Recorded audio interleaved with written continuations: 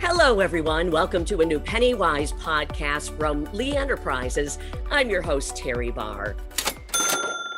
Question for you to start this whole discussion off. How's your savings account looking right now? Ouch, I know. Okay, so there's a new study, and it shows 4 of 5 Americans are actually now choosing to reallocate their savings. The big question, why? We are going to get some answers and some ideas from our guest today, Chanel Bessette. And Chanel is a banking expert with NerdWallet. Chanel, thanks for being here today. Thanks for having me, Terry. Okay, let's take a look at this big question, the why. So what are these issues right now kind of surrounding our concern about savings accounts? So it's no secret over the last year and a half or so, there's been a lot going on in the world that has been greatly affecting the economy. So as the pandemic hit people pretty hard in the wallet and, affected employers, the government, international trade, there has been a lot going on in terms of consumer goods and bank accounts. So interest rates have been pretty low over the past couple of years. If you have a savings account, you probably got some notification from your bank saying, hey, we're dropping savings rates for now. We just can't keep up with the current rate. And then, of course, inflation has been a major issue throughout 2022. And the government has been beginning to respond and has been increasing the federal funds rate, which has basically trickled down to consumer accounts, and interest rates are now going back up. But our study is focused on why or how consumers were changing their savings habits over the past couple of years or so. Yeah, and we've seen a lot of that. And let's dive into the study then. Pretty interesting stuff there. What do you think you found as far as trends for people dealing with their savings accounts? So it seems like a lot of folks were probably getting a little disillusioned with low interest rates, and we're kind of focusing more on top of mind financial issues. Perhaps they had to dip into their savings accounts in order to cover basic expenses, or inflation maybe hit home where they're living, and they've decided to dip into their emergency fund or their rainy day fund in order to cover the cost of gas these days, or taking trips where plane flights are more expensive. So things like that have been happening, and people have been deciding, like, maybe I can just spend my savings and, deal with what's in front of me instead of thinking more towards the future. So we found a lot of people were just kind of changing up where they were keeping their savings, whether that's spending their savings or just moving them to different things. I also read a portion in the survey where some people decided to move their money into checking accounts, or even to just say, forget it, I'm just going to keep my cash at home. How do you feel about those thoughts and those decisions by people? Yeah, I'd imagine folks were probably moving into checking accounts so that they could spend that money more readily. But I am as confused as you are about the idea of keeping cash at home. I imagine there's probably a sense of security that comes from having your cash on hand. Something were to happen suddenly with the economy or with your bank. It's just nice to know that you have that bundle of cash, I imagine. Although from an expert perspective, the idea of keeping cash at home is a quick way to lose the value of your money because you're not earning anything on it. I know. Remember the old school, like, oh, our grandmothers or great grandmothers put it under the mattress. Now, I don't know. I don't know if that's a good thing to do these days, but it does make you think. What about some other options?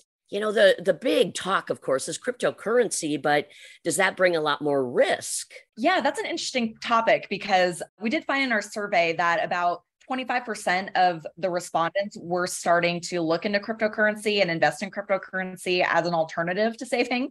And then that same percentage, about 25%, were also investing in stocks or mutual funds in order to try and, I imagine they're just trying to buy stocks at a discount since the stock market has been pretty low lately.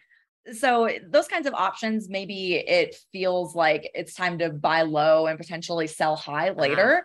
Yes. But of course, it is a much riskier idea than keeping cash in a savings account. You mentioned, as we've been discussing the study and savers using the money due to inflation, of course, all these higher prices. I think your study showed 1 in 5 basically moving the money to use it. Does any of what we've been talking about so far surprise you? It's hard to say because it's definitely kind of a unique situation that we're all in right now. I don't imagine most of us have lived through a global pandemic before now. And, with things going on in geopolitical potential issues over in Europe, there's just a lot of uncertainty. And it kind of seems like folks are very much focused on the present and what their money can do for them now, as opposed to thinking long-term. So I think that dips more into kind of social psychology or individual psychology of how folks are responding to that. So unfortunately, it's not my field of expertise, but I I've been keeping an eye on the banking industry, and there have been a lot of interesting things happening in the past year or so. Absolutely.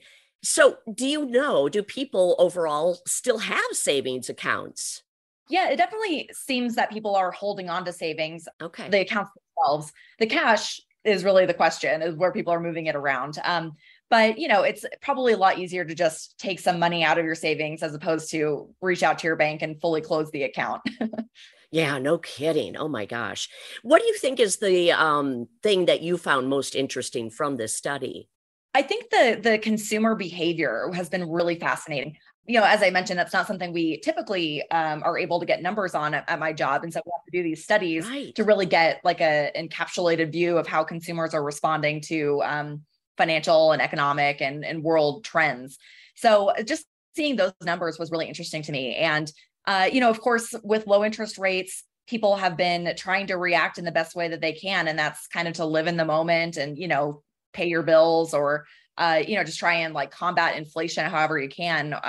Or maybe just like spending more money. Maybe it just feels easier to do that now that, lockdown isn't as much of an issue for a lot of people these days. So really looking into all that was really the other side of the coin of the work we typically do. Okay. Well, on that note, let me ask you, what do we do? What should we be watching? Is there something we should be watching right now? Yeah. So the Federal Reserve is really trying to combat inflation by raising what's called the federal funds rate, which it's kind of more on the back end of banks, like what they do behind the scenes overnight. A lot of banks will borrow and lend money to each other. And when the federal fund rate goes up, that means it's more expensive for banks to do that. And besides that, when it comes to consumers, like what that ends up meaning is that consumer loans, like mortgages, auto loans, things like that, the interest rates on those go up. But it also means that interest rates go up on checking, savings, and certificates of deposit. So it's kind of a dual thing where it's harder to borrow, but it's easier to make money on your money. Yeah.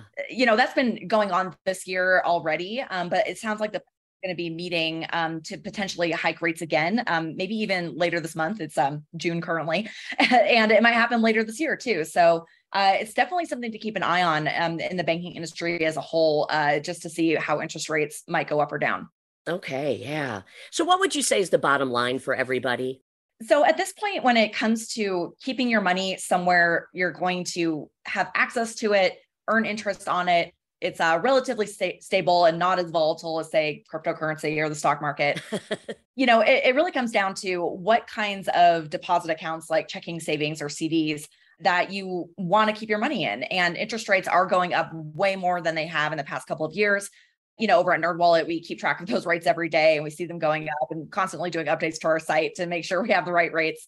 So at this point, I would just say consumers ought to do as much research as they can and comparison shop as much as they can to see what kind of rates they could get, and to not be afraid to, potentially move your money to a different bank if you think you're going to get more bang for your buck over there. Okay. Just be a smart consumer and just keep your eyes peeled on what's happening. Yes, definitely. Okay. Wow. Anything else to add before I let you go? This has been a terrific conversation. Yeah, thanks, Terry.